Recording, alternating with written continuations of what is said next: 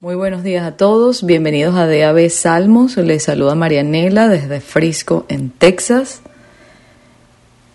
Hoy es martes 29 de noviembre del año 2022.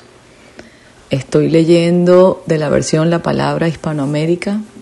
Creo que los 2 días anteriores he dicho la palabra hispanoamericana y ahorita es que me acabo de fijar en eso. Voy a leer hoy Salmos 127 y el tema es que la vida sin Dios no tiene sentido y que todas las metas de la vida, por ejemplo, edificar una casa, obtener una carrera profesional, establecer una familia, debe tener como base fundamental o cimiento al Señor. Y el autor de este salmo es Salomón. Así que vamos a comenzar. Si el Señor no construye la casa, en vano se afanan sus constructores. Si el Señor no protege la ciudad, en vano vigila el centinela. En vano se levantan de madrugada, en vano se van tarde a descansar y comen pan ganado con esfuerzo.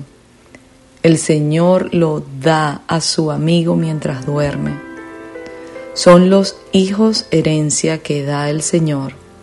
Son los descendientes una recompensa. Como flechas en la mano del guerrero. Son los hijos que en la juventud se tienen. Feliz quien llena con ellas su aljaba. No será humillado si se enfrenta al adversario en la puerta de la ciudad. Y hasta aquí leemos el día de hoy.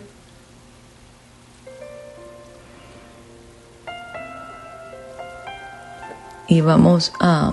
El verso 1 nos explica que las familias construyen casas,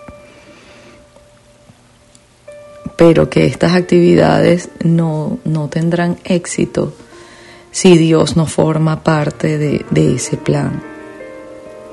Y es que sin Dios una familia muy difícilmente experimentará el lazo espiritual que Él crea en las relaciones.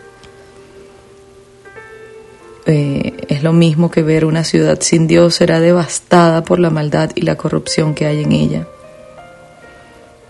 Y yo creo que este salmo nos está invitando a que no cometamos el error de dejar a Dios fuera de nuestra vida. Porque de lo contrario, todos nuestros logros serán en vano.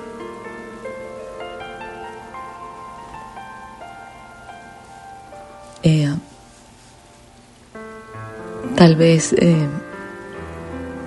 esto nos lleve a reflexionar que Dios debe ser nuestra máxima prioridad y dejar que sea Él quien edifique y cuide cada cosa que hagamos.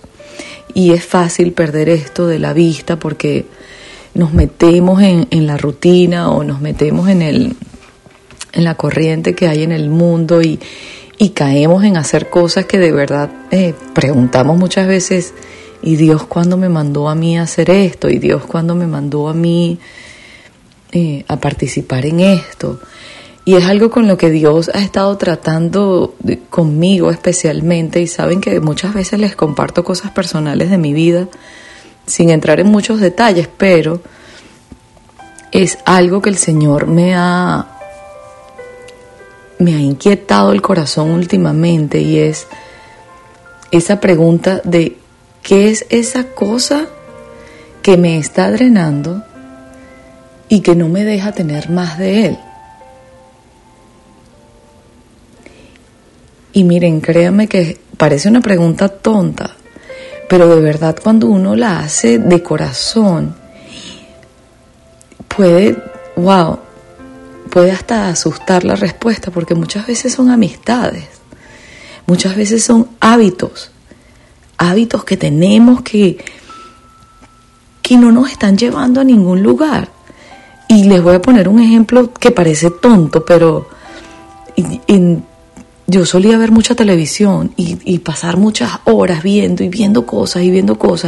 Y después dije, Dios mío, pero ni un libro he leído. O sea, y no está mal ver televisión, ojo, ya saben que no soy para nada, saben, religiosa ni clavada con esos temas. Pero cuando de verdad tú dices, bueno, pero ¿qué he aprendido esta semana? ¿Qué productivo hice? Que mi mente, que pude ayudar a alguien más con una palabra. ¿Sí me entienden? A veces esas cosas que nos están drenando y que no nos dejan tener más de Dios son simplemente formas que tenemos de pensar. Y es que crecimos de una manera y la palabra es clara. La palabra dice que debemos renovar nuestra mente con su palabra. Eso quiere decir que nuestra manera de pensar no sirve para absolutamente nada. A veces son decisiones que debemos tomar y estamos ahí como que queremos hacerlo de nosotros, sabemos que Dios no está en esa foto, pero aún así queremos seguir adelante. No sé qué sea para ti. Pero es una pregunta que el Señor ha estado tratando conmigo y quería compartirla hoy con ustedes. Y la voy a repetir. ¿Qué es esa cosa que tal vez te está drenando y no te deja tener más de Dios? Y no es para que la respondas ahorita. Pero oremos. Señor Jesús, Espíritu Santo, tú eres fiel. Tú eres el consolador, tú eres nuestro consejero, tú eres nuestro amigo, tú eres el que redarguyes, tú eres el que nos convence, Señor.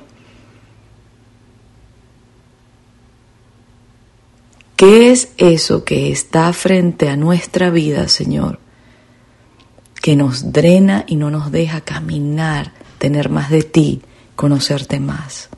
Revélate a cada uno de nosotros, Señor. Queremos escucharte. Te lo pedimos en el nombre de Jesús. Amén.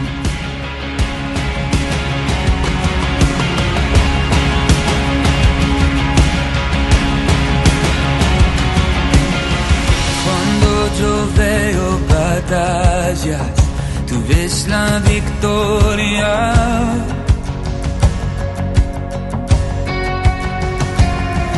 Cuando yo veo montañas, tú las puedes mover.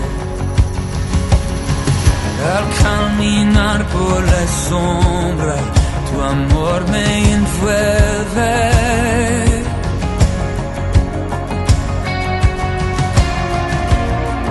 Ya no tengo miedo, pues seguro estoy en ti.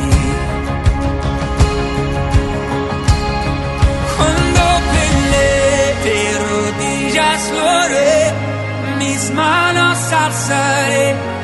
Oh Dios, la batalla tuya es. Todo temor hoy rindo a tus pies y en la noche diré: oh Dios, la batalla tuya es.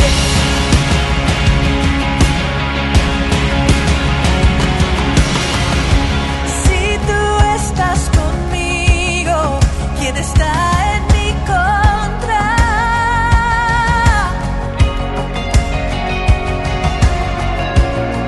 Jesús, no hay nada imposible para ti. Cuando yo veo ceniza